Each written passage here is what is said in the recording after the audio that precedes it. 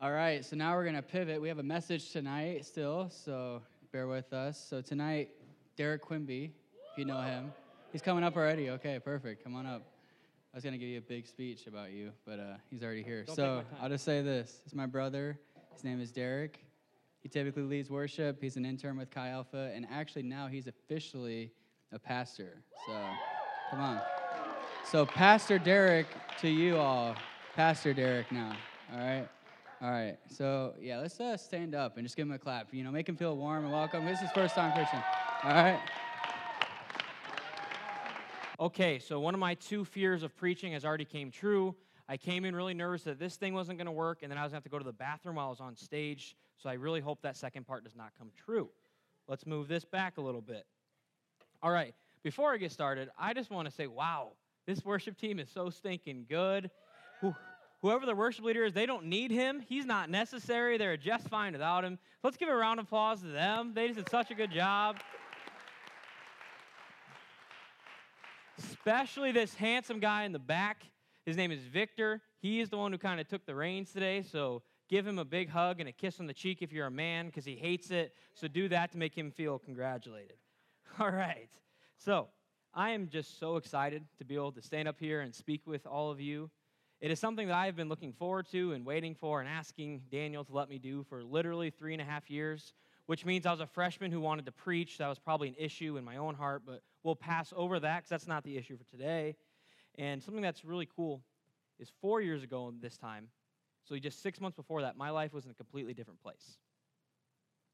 And I'm just so thankful for who God is and for what he's done over the past 4 years and just in my life in general, because he's just such a loving God and loved me right where I was at. And so since this is my first time communicating with all of you from up here, you've probably heard me say weird things to you, like a bro talk, but this is my first time getting to do it on a stage, so it's completely different now. I have to be serious. I can't embarrass Daniel, so that's the big thing from tonight. But since it's my first time, I want to tell you guys my story. So I want to tell you how I got here so you can get a little insight into who I am and so why I do this crazy thing called Chi Alpha, all right? But my story really starts with my parents' story, and they're actually here, so we have some visual representation. These two people who are clearly not college students, we love them, but they're over there, so you have some visual representation. But my story starts with them. So they did not grow up going to church, and I feel awkward. I feel like I should be talking at them, but that's also uncomfortable, so I don't know where to look, but I'll just look at Victor because he's handsome. Okay. But they did not grow up going to church, and they didn't have an encounter with God until they were in their 20s. It was actually, I wrote down the date, March 30th, 1997, which was an Easter Sunday, and my parents and our whole family was over at my aunt's house celebrating Easter, all fine and dandy. And then on the drive home, my dad took my other siblings. There's 5 of us total, in case you didn't know. It's not just Daniel. There's 3 other ones, so we'll be praying for all of you. So my dad took them and left, and my mom and myself, who was a 3-month-old baby at the time, got into a different car. And on the way home, we got into an accident. The car flipped, and I was a 3-month-old baby in the back seat in a car seat that was facing forward with a bunch of heavy objects in the back. So with a flipping car and a 3-month baby facing out, that shouldn't turn out well. But we have a really cool God who loved me so much that my car seat broke, flips over, all this hard stuff hits the back of the car seat, and I escape without a scratch. However, my mom wasn't quite as lucky. She's clearly alive, so we're good there. But she was flung from the car, and she broke her neck. And you're probably like, dude, you're killing my vibe. We just had awesome worship, and now you're telling this really sad story. But actually, this is the coolest story and the best thing that's ever happened to my family. Because of this story, my mom got to meet a nurse who poured her life into her and loved her, and her husband is actually a pastor. And through their love and through them just loving on my family, they came to know Jesus. And so for me, I haven't known anything else because that was all before I was a year old. So I'm like, Jesus. But my parents had a very different upbringing. But for me, I grew up in the church my whole life. So with that, I grew up in the church, grew up doing the normal Christian kid things. I went to Sunday school. I prayed the sinner's prayer like 300 times and said, Jesus, forgive me. Then the next week, Jesus, forgive me, all that good stuff. I went to youth group, went to a lot of Christian concerts and wore some really weird outfits, but we don't need to talk about that at all. And I knew that there's this guy named Jesus who had died for my sins. So another huge part about my story was I was on the worship team. So like we call this a worship team, the band. From the time I was really little, I played bass, and I was really bad. I was so bad that our worship leader, who was also my dad, which makes this even more sad, turned off my amp so you couldn't hear me. So I guess I was just up there for visual appeal or something. I don't know what it was. But I always grew up knowing Jesus and in the church. And I didn't really have like a falling away moment or a dark period in my life, which that's awesome and that's really cool to God, but it made me struggle to kind of grasp this idea of grace and Jesus loving you no matter what you do. So I thought kind of as long as I did what the Bible said and I was a good person, that I would be saved. So I thought I wasn't partying, doing things with girls. I'm good. But my sin was more of an inward sin.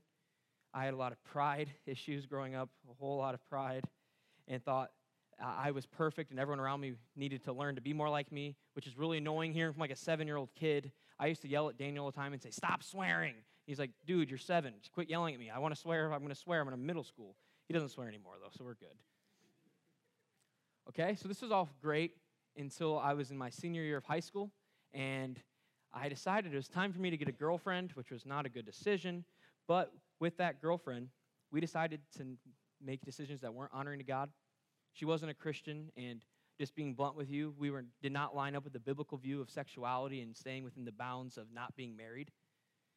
So this pedestal and this thing that I had built for myself of being perfect and earning God's love was gone, just like that. So I'm like, okay, now what do we do? And through that, in that time period, I'm also getting ready to head off to Bible college. So I was studying to be a pastor, studying to be a worship leader. So I'm getting ready to move to Minnesota to be a worship leader. Started this newfound sin idea, this thing that I had never dealt with before.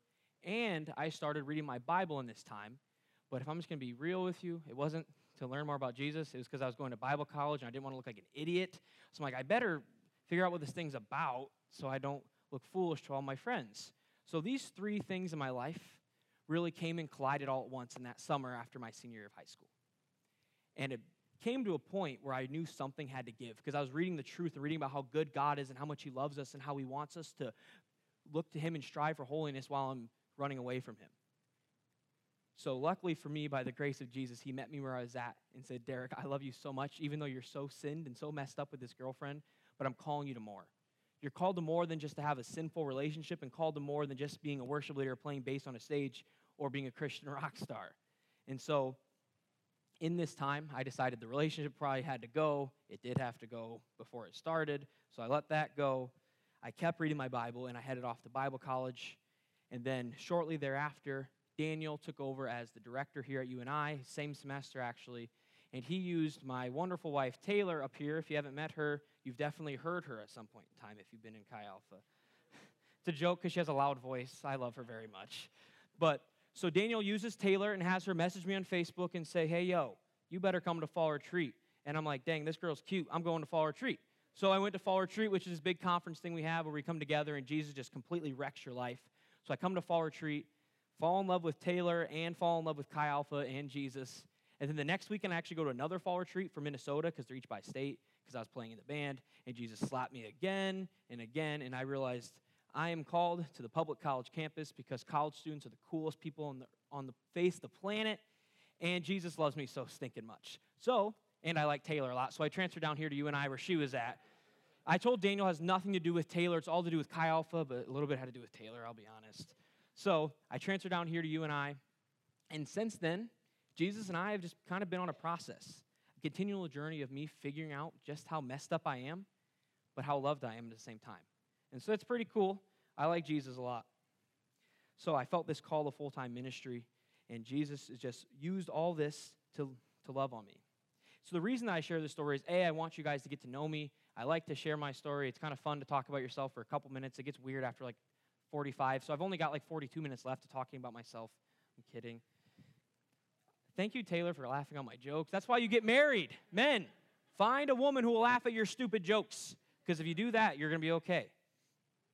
So the reason, though, that I share all this is because we've been talking about worship here at Chi Alpha. And worship, and this style of worship, the way we do music here at Chi Alpha, is a huge part of my life.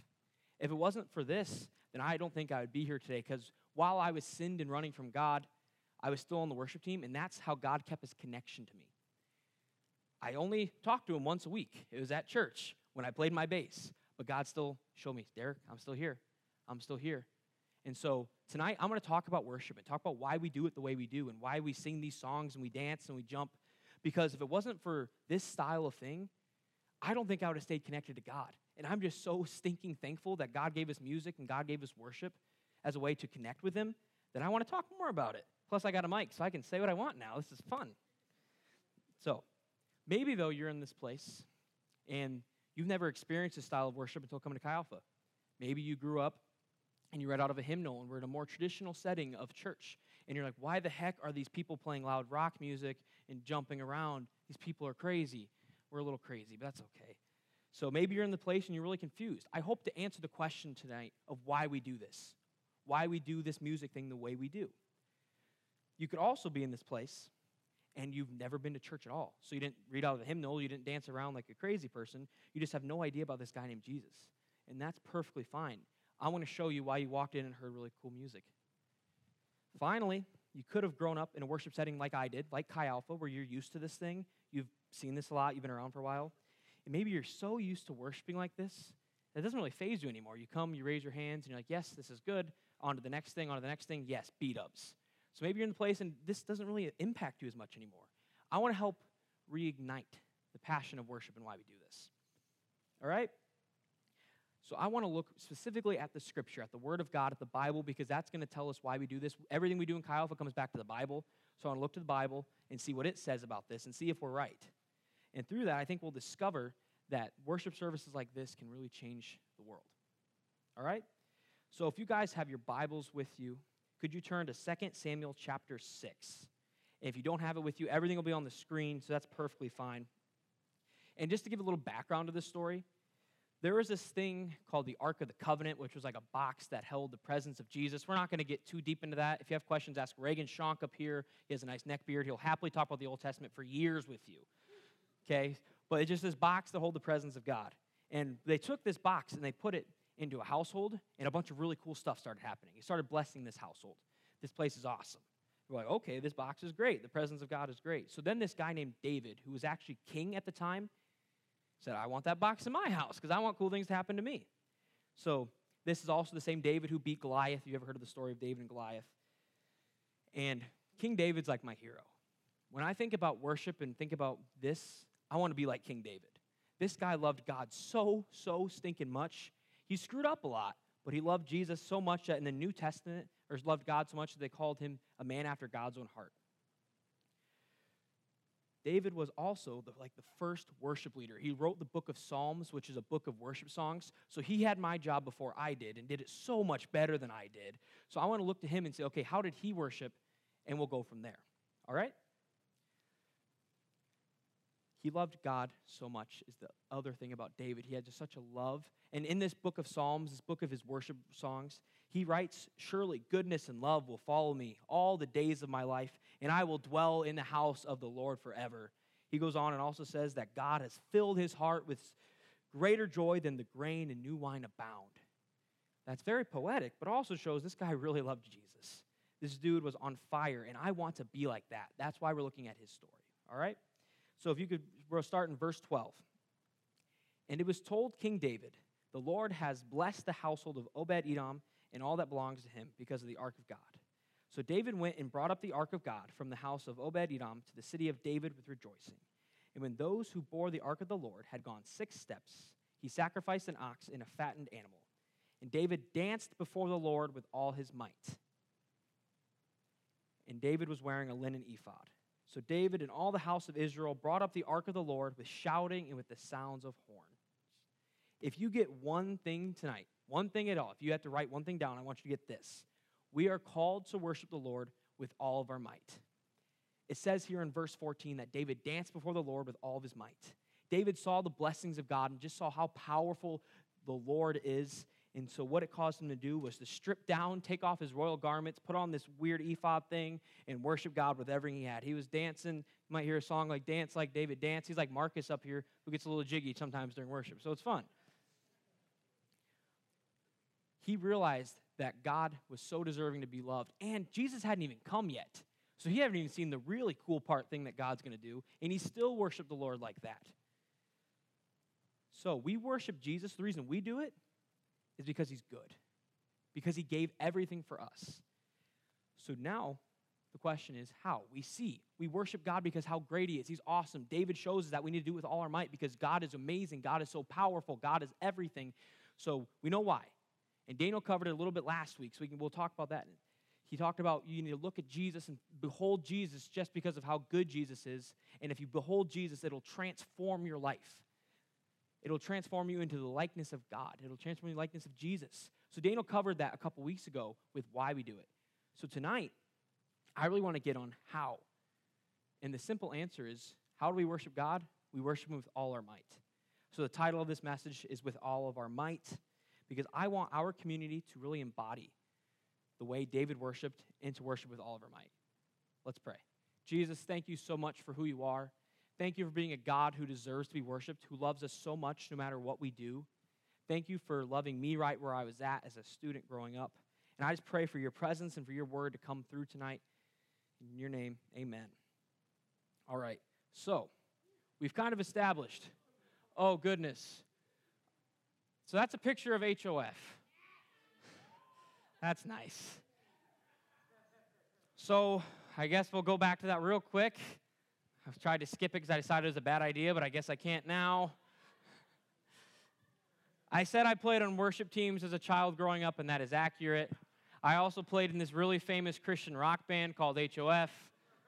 I'm the chubby kid with the blonde mohawk on the side, if you didn't pick up on that.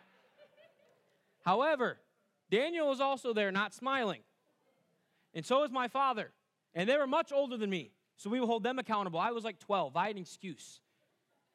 My dad was like 40, and my brother was at least 16. So I am not to blame for anything. Okay, that's that.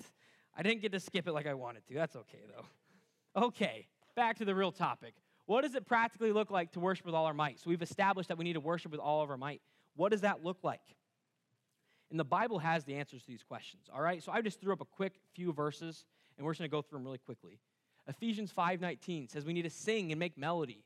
Psalm 104:33 says to sing to the Lord as long as you live. Psalm 66:1 says to shout for joy. Psalm 63:4 says I will lift up my hands. And Psalm 95:6, let us worship and bow down. So the Bible clearly gives us some options. There's also way more things of how to worship, way more options. But I wanted to sit down and look at some of the things that we specifically do at Chi Alpha and that you see a lot here at Chi Alpha. All right? So you'll see a lot of people at Chi Alpha raising their hands. You'll see that when you walked in, you can see many people raising their hands. So it says it in Scripture, so obviously there's backing to it, but really, why do we do it? Yes, Bible says that we should do what the Bible says, but what's the deeper meaning? So when we raise our hands, it's us going to God and saying we need you, saying that we love you so much. It's like a little child who raises their hand saying, Daddy, Mommy, pick me up. By us raising our hands, it's saying, God, Dad, pick me up because I need to be closer to you. I need to be with you. I need the comfort of your arms. So that's why we raise our hands. We're saying, God, I need you. Okay, another thing we talk about, and you might see, is people kneeling on the ground. Why do we do that? Well, we serve a really cool king. I've been talking about God, talking about Jesus, and Jesus is our king. He's our creator. And so imagine like an earthly king or queen. When you see them, you bow or you curtsy if you're a lady. I can't curtsy very well. I guess I kind of have a dress, so it works a little bit.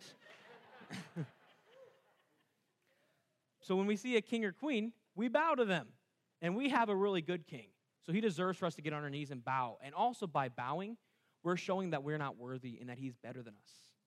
We're showing that he is worthy of our praise, that he is so good. So by we get on our knees, we're saying, God, you are so good. I'm not worthy of you. Thank you for loving me. You also, maybe not as much in this room, but in some places you'll see people dancing.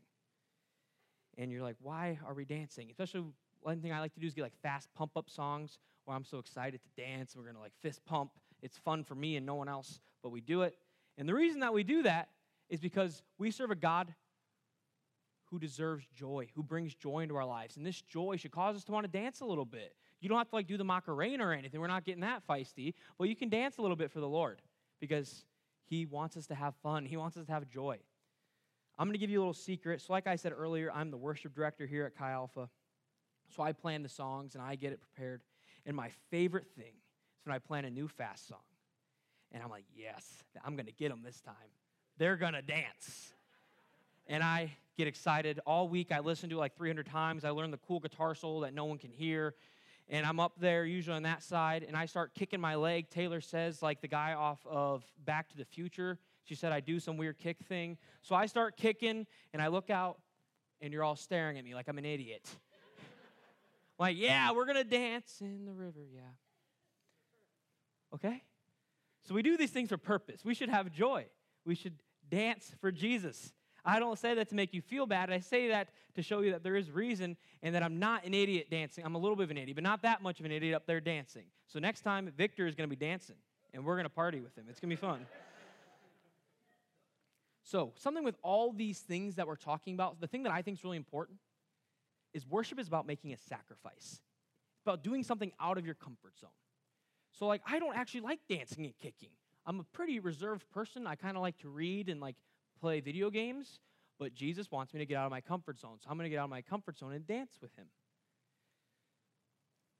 And so to truly do something with all of your might, you have to be out of your comfort zone. For example, if you've ever lifted weights, when you lift the heaviest weight you can do something with all your might, it does not feel good. And another good example of this is when I was in high school, I played football. I was not very good, but I still played and joined the team. And for what we did in the summers, we'd have to get up and have these things called summer agilities, where we'd go and run a lot and lift a lot of weights. And it was terrible. I hate running so much. And I'd go out there, get up at 5 in the morning, and go run because I wanted to show my pride to Prairie Hawk football. Hoorah! So I went and did this, and I ran with all of my might because I wanted to please my coach. And something that I think is interesting about that is me running with all my might is very different than, let's say, Ryan Bettingo over here who shared his testimony. Him running with all his might. Because to be honest, I'm kind of slow as dirt. So when I'm running, it's like we're slowly dancing in the river. It doesn't go very fast. But Ryan over here is so quick. When we play flag football, he just zooms past me, and I'm kind of embarrassed, but we go with it. So him running with all of his might and football agilities looks very different than me running with all of my might. However, a good coach would be pleased with either of us if we're going all in. He's not going to expect me to run the same speed as Ryan. He just expects me to do the best that I can do and to go with all my might. So when we worship Jesus, let's say you feel super uncomfortable just sitting in here even, and you don't want to sing, you're in a stare down. God's not calling you, okay, Mr. Very Uncomfortable, and you need to start dancing and jumping around and shouting and like kicking the things and the doors. He's not calling you to do that. God is calling you to dance or to worship with all of your might. So maybe for you that means singing along. If you feel really uncomfortable singing, take the next logical step and start singing. If you're all right, you've been here a little bit, you're like, I'll sing with them, but I'm not raising my hands. I will not do that. God's calling you to lift up a hand. You don't have to go 2 right away. You'll get to 2 later, but maybe get 1. Maybe you're okay. I'll raise my hands. I'm cool here. I can jimmy. I got this. God's calling you to take the next step. Maybe you need to do the touchdown, because that's the most sign of worship. I'm just kidding. Maybe God's calling you to get on your knees and to bow before him. Maybe God's calling you to dance. God is just calling you to worship with all your might. It's just to take the next step out of your comfort zone. It doesn't matter what you're physically doing. The difference between raising your hands like this, like this, like this, like this doesn't matter what you're doing. All that matters is that you are uncomfortable and you're doing something and sacrificing something because Jesus is so good that he deserves for you to sacrifice yourself and worship to him. That's why we do it. We don't do it because I think I look cool kicking. I know I look like a dork, but I'm like, all right, I'll kick for Jesus. It's okay. So all this worship, all these things that we do is just about going out of your comfort zone as a response to Jesus. So Jesus became real uncomfortable for us. Jesus left perfection in heavens and eternal with God to come down to earth and be with the filth that is known as humanity and to live a perfect life and come as a baby, as a poor baby, and be super uncomfortable for us. He was not having fun, but he did it because he loves us and he knows it's okay to get a little uncomfy for people sometimes. So I think the least that we can do in response to that is get a little uncomfortable for God. With this sacrificial worship, there's something that is powerful about it. And something that I find very interesting about this kind of worship and the worship we do here on earth is it can't be replicated in heaven. So if you're a Christian here tonight and you die, you're going to go spend eternity with Jesus. and it's going to be a lot easier to worship because he's going to be standing right here. If he's staring at you, you'll be like, okay, I'll dance a little bit for you. It's a little easier. It's not as much of a sacrifice because you're going to be in heaven with God, and everything's going to be awesome, and you're going to be eating the best food and living the dream. But when you're here on earth, you have an opportunity to sacrifice for God and to give a little something back to Jesus, who is willing to sacrifice everything for you. That opportunity will be gone when you die. You won't be sacrificing in heaven. So this sacrificial worship, if we will take the step and sacrifice something and go out of our comfort zones for Jesus, it's going to be powerful, and it's going to shake this place. So we need to be willing to take the step because this is the only opportunity we have to do it. We don't have this opportunity forever. So let's be willing to sacrifice something to worship our Jesus, to worship our Lord. For my own life, like I said a little earlier, I'm actually fairly reserved. Like, this does make me feel a little uncomfortable sometimes. But I very vividly remember the first time I stepped out of my comfort zone. It wasn't in a traditional setting, though. It was actually at a Toby Mac concert, if you know who that is. He's like a Christian hip-hop guy, and it's not worship music whatsoever, but I loved him and, like, tried to look like him. So I remember I was at his concert, and I'm sitting there, I'm like, I'm about to raise my hand. I was 7. I'm like, I'm going to do this. And I went, and I, no joke, I don't know if I felt Jesus that powerful in a long time. And he was, like, dancing or listening to some hip-hop song, and I'm like, yes, Jesus. But since I took that step of being uncomfortable, I felt the presence of God in a Toby Mac concert. Clearly, the Lord is real in this place. So this is important to me because I seen what that sacrificial worship and taking that next step, what it can do for your life. And it can be in the weirdest of settings. So if we do continue on in the story of David, so we talked about how he stripped down a little bit, how he danced with all of his might, but there's a second half to the story. And if we continue on in 2 Samuel chapter 6, we will see David's own wife judging him for his worship. So we're going to start in verse 16 where we left off. As the ark of the Lord came into the city of David, Reagan, how do you pronounce his wife's name? Uh-oh. I thought that was going to be a really cool moment where I pointed at him. It's going to be a baller. Michal? All right, I just want to hear Reagan talk. I just like him a lot. So, the Lord came in the city of David. Michal, the daughter of Saul, looked out of the window and saw King David leaping and dancing before the Lord. And she despised him in her heart. And they brought in the ark of the Lord and set it in its place, inside the tent that David had pitched for it. And David offered burnt offerings and peace offerings before the Lord. And when David had finished offering the burnt offerings and the peace offerings, he blessed the people in the name of the Lord of hosts, and distributed among all the people, the whole multitude of Israel, both men and women, a cake of bread, a portion of meat, and a cake of raisins to each one. Then all the people departed, each to his own house. And David returned to bless his household. But Michal, the daughter of Saul, came out to meet David and said, "How the king of Israel has honored himself today, uncovering himself before the eyes of his servants, his female servants, as one of the vulgar fellows shamelessly uncovers himself." And David said to Michal, "It was before the Lord who chose me above your father and above all his house to appoint me as prince over Israel, the people of the Lord, and I will celebrate before the Lord." He is throwing shade right there. "I will make myself yet more contemptible than this, and I will be abased in your eyes. But by the female servants of whom you have spoken, by them I shall be held in honor." And Michal, the daughter of Saul, had no child to the day of her death. So, the first point tonight is, and I promise you're going to go quick, it's not like I'm just getting to the first section. We're almost done. But the first point tonight is, in order to worship with all of our might, we must worship no matter what others think. His wife is judging him for dishonoring himself to honor Jesus. So his own wife is judging him. If he can work past what his own wife thinks, I think we can work past what people around us think. He was the king. He took off his kingly attire and did not care. He would have been really embarrassed, took off all his kingliness, and said, "I'm going to dance before Jesus no matter what the people around me think, even my own wife." So you may come into this place, and you might feel uncomfortable and feel a little strange. And you look around, and you're like, are these people judging me for my raising my hands, for dancing? Are they going to think I'm a little crazy? We are a little crazy. But King David was crazy, so I'll be crazy. Because we serve a God who deserves nothing less, who deserves for us to go be uncomfortable for him. No matter what the people in this community, no matter what the people of you and I, no matter what the people sitting next to you think, Jesus is good enough to deserve being embarrassed. So I'm going to go back to that HOF days. I very vividly remember a moment in a concert we had. If you can throw up the next picture of me looking ridiculous. That's it. Okay.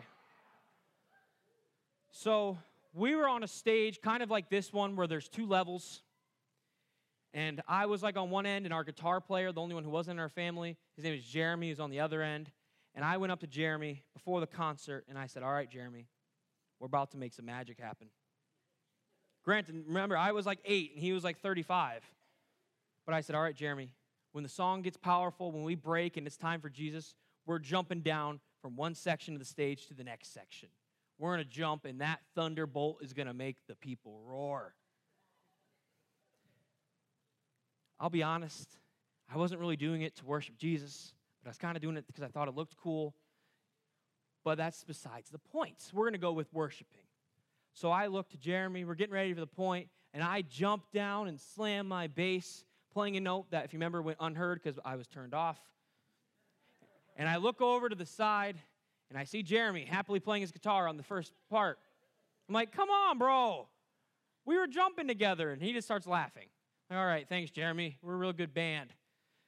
So I was willing to look like an idiot to Jeremy because he looked at me like I was such an idiot to worship Jesus. And I used this kind of funny story to tell us that it's okay to look over and someone will be looking at you like, dang, they're nuts, as long as we're worshiping the Lord. God is calling you to be a little embarrassed and to stop worrying about what others think of you and to worship with all of your might. So maybe you're sitting in this place, and during worship, you looked over to your left or your right, and you saw a cute girl or guy, and you're like, I'm not about to worship. Dang, she cute. I'm not going to embarrass myself in front of them. There's a couple issues with that. Namely being, if this cute girl is the one you're supposed to be marrying, or cute guy, then they'll be dancing with you. So it'll be a party. You won't feel uncomfortable at all. We'll all be embarrassed together. It'll be fun. But we can't care what the people think. There's no excuse to us being so frightful of being embarrassed. So if you struggle to engage in worship by raising your hands, kneeling, dancing, etc., God is calling you to escape that comfort zone and embarrass yourself a little bit. Okay, the second problem that we face when we try to worship with all of our might is that we can be swayed by our circumstances. If we come into a worship service having a bad day, failing a test, fighting with your boyfriend, it can be hard to worship with all our might. So the second point today is that in order to worship with all of our might, we must worship under persecution and no matter the circumstances. So I'm going to tell a quick story from the book of Acts, chapter 16. There's this guy named the Apostle Paul. He wrote a lot of the New Testament, and he's with his friend Silas, and they come in, and they're casting out demons and performing miracles, and they get thrown in jail because of it. So in Acts chapter 16, verse 25, I'll read it pretty quickly. About midnight, Paul and Silas were praying and singing hymns to God, and the prisoners were listening to them. And suddenly there was a great earthquake, so that the foundations of the prison were shaken. Immediately all the doors were opened, and everyone's bonds were unfastened. When the jailer woke and saw that the prison doors were open, he drew his sword and was about to kill himself, supposing that the prisoners had escaped. But Paul cried with a loud voice, "Do not harm yourself, for we are all here." And the jailer called for lights and rushed in. Trembling with fear, he fell down before Paul and Silas. He brought them out and said, "Sirs, what must I do to be saved?" And they said, "Believe in the Lord Jesus, and you will be saved, you and your household." They spoke the word of the Lord to him and to all his household, and they go up and get baptized. So Paul and Silas are thrown into prison for doing the good work of Jesus, the good work of the Lord, and their response is to worship and to praise and to sing hymns. I guarantee they were not having the best day of their lives. They didn't show up, "Yes, I love being thrown into the prison again. This is awesome." No, they're like, "Dang it, not again." And they're in prison, but they still worship. They still praise, even though they're having a bad day. Because they knew that if they worshiped and they sang to God, powerful things can happen.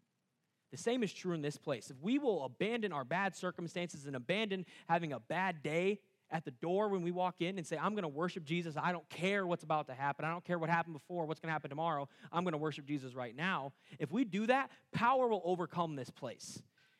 If we want to see the 12,000 students of you and I come to know Jesus, then we can't be swayed by our circumstances. We need to come in here and worship with all of our might, no matter what's going on, no matter what anyone else thinks. Because if there's, let's just say, hundreds of students in this place worshiping, that's about to be powerful. And if those hundreds of students keep worshiping with all their might and keep doing it, those hundreds are going to turn into thousands. Those thousands are going to turn into the 12,000. Those 12,000 are going to go change the entire world and turn the world upside down because we're not scared to worship with all of our might. And we're not going to come into this place and say, I'm embarrassed. I have had a bad day, so I'm not going to raise my hands. My God's not good enough for me to be embarrassed and have a bad day and worship him. But if we get past that, I promise you this place is going to be changed. I want to see these walls start shaking because the presence of God and the Holy Spirit is rushing in like a mighty rushing wind. And that's how we change this campus. If you've been around Chi Alpha for a while, you know that we want to see revival, which just means we want to see a lot of people come to know Jesus. And in order for that to happen, we need to worship with all our might. So if you've come into Chi Alpha and you've had a terrible day, leave it there. Come in here, sing loud, dance a little bit for Jesus, and then when you leave, you can pick it back up. But the beauty of it is, if you come into this place and you worship even though you're having a bad day, I bet when you leave, it's a little bit better. And it's going to help you get over the bad circumstances. Finally, in order to worship with all of our might, we must do it in community. The best worship that brings power is when we worship with other people. So if you're in your own dorm room by yourself worshiping, that's awesome. That's incredible. We encourage that. But there's something entirely different when you come into this place and we worship together. First of all, it's not going to be as awkward. It's kind of awkward dancing in your room. You're like, I'm going to dance until someone walks in. Yeah. But instead, if we're in this place and we're all together looking like fools, it's going to be a little bit more of a party. We're going to have some more fun, and the worship is about to be more powerful. If we want to see the sound of heaven come down to earth, we need to be together. We can't make it on our own. We've got to be together worshiping, and that's how we please God, and we say, give the most beautiful noise to heaven because we're doing it together. If we wanted to see this campus come to know Jesus, we can't go by ourselves and be a lone warrior, a lone ranger out there. I'm going to worship on my own and change everyone. No, we come together, and we say, with my friends, with my community, with Chi Alpha, big things about to happen. So we need to worship together. So if you've been avoiding community in this place and you haven't been coming into this place and think you can do it on your own, that is a lie from the devil. You cannot do it on your own. We need each other. I can't do it on my own. Daniel can't do it on his own. We need each other. So when you miss a worship service or when you're by yourself, not only are you robbing yourself of an opportunity to have an encounter with God, you're making our worship service just a little bit less powerful. We need each other. If we want to see the place shake, we need everyone in this room plus hundreds. All right? Let's do this thing together. Come on, I like it. Just think what would happen if we could get all of us together worshiping. I'd get pumped up. We'd all be dancing, shimmying. It'd be fun. I don't know why I keep saying shimmying. I don't want you to do this during worship. Like, if you want to, I guess you can. But I'll stop saying that. Last thing on that is if you come in and you're feeling persecution and the circumstances aren't great and you're having a bad day and you come in and are with your community, it's going to help you get over those circumstances even more because you're going to have your friends around you praying for you and worshiping with you, and the power you're going to feel from that powerful worship service is going to be enough to get over your bad day. So if you're in this place and you've been struggling, whether that be with a sin issue, whether that's when you've been avoiding community, you're like, I'm not coming there yet. I need 65 hours to do my homework this week, so I don't have an hour to give to Chi Alpha. Or whichever worship service. It doesn't have to be Chi Alpha. There's a lot of them. Go to one of them. I don't care which one. I prefer here, but the other ones are great too. Maybe you come in, you're not sure if you fit in with this style of worship. You're not sure if you fit in with this culture, and you're just struggling. God is calling you to come here and worship him with everything that you have. Because if you worship him with everything you have, it will change you, it will change his group, and it will change his campus. And our King deserves it. Not only is it going to be really powerful and really cool, we serve a King that deserves it if nothing came. Even if we were worshiping here and nothing else happened, we just got to worship him, be with him, it would be worth it. So maybe you're in this place and you've kind of been going through the motions with worship. You've been coming in, so you have been coming. You're not avoiding it, but you come and you just kind of sing along and you throw a hand up because you feel socially awkward, put it back down, back up to the next song, and you just kind of been going through the motions. God is calling you to change that. God is calling you to start thinking about our worship and thinking about what we're saying and thinking about what you're doing. And if you struggle to do that, if you get really distracted during worship, which is something I get really distracted with because I love music and it distracts my brain, just start thinking about how good God is. Think about, okay, I used to be really awful. Now I'm a little less awful because I have Jesus. Thank you, Jesus. That's what I do when I get distracted. I start thinking, Jesus, thank you for taking me from my filth and making me rags to riches. You need to do something a little different to push yourself to worship him. So whatever you're usually doing, just change it up. get a little uncomfortable for him. I think we get the idea that we need to worship with all our might, but I just want to shake us all because we have to get uncomfortable for the King. Focus just on how good God is. So finally, you could be in this place and you have no clue why you're even here or why we worship or what any of this stuff is. And I'm just here to tell you the whole purpose behind all of this is that we serve a King who loves us so stinking much, and he deserves nothing less than for us to give our everything to him. He came and paid the penalty for our sins. He came and died on a cross and looked at us and said, while you were still in sin, I die for you. No matter what you've done, where you're coming from, I love you. And that's really cool. That's why we do this. So if you're in this place and you've never heard of this guy named Jesus, he loves you a lot, and he wants to worship with you, and he wants to be your King. He wants to be your everything. We are called to make a sacrifice with our worship because he paid the ultimate sacrifice. He died for us. That's why we do it. We sacrifice because he sacrificed. So even though we're far more sinful and flawed than we could ever believe, we are so much more loved and accepted than we could ever dream. And this truth of who God is what causes us to worship. We need to leave our comfort zones and seek the power of God through worship if we want to see this campus come to know Jesus. We also need to take this message of how good God is and spread it and give it to the people around us and love the people around us. So no matter what lifestyle the people outside of this place are doing, no matter where they're at, we just need to go and love them through worship. As we worship God with all of our might, he will break our hearts for those around us, and he'll make us want him even more. The message that I needed to hear as a teenager, please get this. The message I needed to hear was that God loves us so much, and I'm not worthy, but he makes me worthy because he's worthy. I can't earn it. You can't earn it in this place. There's nothing you can do to make God love you more. So worshiping more is not going to make him love you more. It's just going to make you more connected to him. The other thing I needed to hear was that we don't worship just because it makes us look cool. I've struggled with that a lot. We just do it because it's what other people are doing. We just do it because you're on a stage, you look like a rock star. That's not why we do it either. We do it because we serve a really cool King. The true beauty of the gospel or the good news of the Jesus is that we haven't and cannot possibly earn his love, but he gave it to us anyways. And I think that's the most beautiful love story in all of history. The only way we can overcome sin, addiction, and pride and all these things and all the chains of life is by giving our all to him.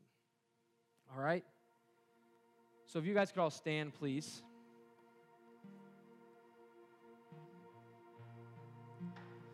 So I've been talking about this guy named Jesus and how he loves you so stinking much. And because of that love, we're called to worship him. If you're in this place tonight and you haven't been given your all to Jesus, or maybe you've never given yourself to Jesus, I want to give you an opportunity tonight to do that. So if we could all bow our heads, close our eyes, no one's going to look around. I'm going to ask you on the count of 3 a serious question. Is Jesus your Lord? Is he your King?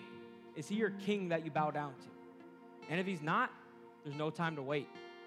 Like I said, we don't have forever. We've got this moment right now. So if you're in this place and you're not, Jesus is not your King, I want you to raise your hand on the count of 3, all right? 1, 2, 3. Raise your hand if Jesus hasn't been your King. If you need to give your life over to Jesus. See that hand. Thank you so much. I'm going to pray over that real quick. Jesus, thank you for who you are. Thank you for giving us an opportunity to be loved by you and to be your sons and daughters. Thank you for washing me and washing everyone in this place white as snow. I just ask for forgiveness of our sins and ask that you come into our lives and make yourself the King and the owner of this temple, God, and of our lives. We love you so much. Amen. All right. Second thing's be a little different. I want you to all, yes, open your eyes. It's good. We all did that already. Open your eyes. Look up. Maybe you're in this place and you know you haven't been worshiping with all your might. And you know Jesus is pulling on you and saying, you need to give me a little bit more. I deserve more. And if you're in this place and you want to worship with all your might, I want you to raise both your hands because we're going to be practical. I want you to raise both your hands right now. And we're going to worship him together. We're going to do this together. We're going to practice together. And worship him with all your might. We're going to go ahead and sing a song. Worship with everything you have. Worship with all your might right now. This is the best opportunity to answer this question of whether or not you've been worshiping with all your might by doing it.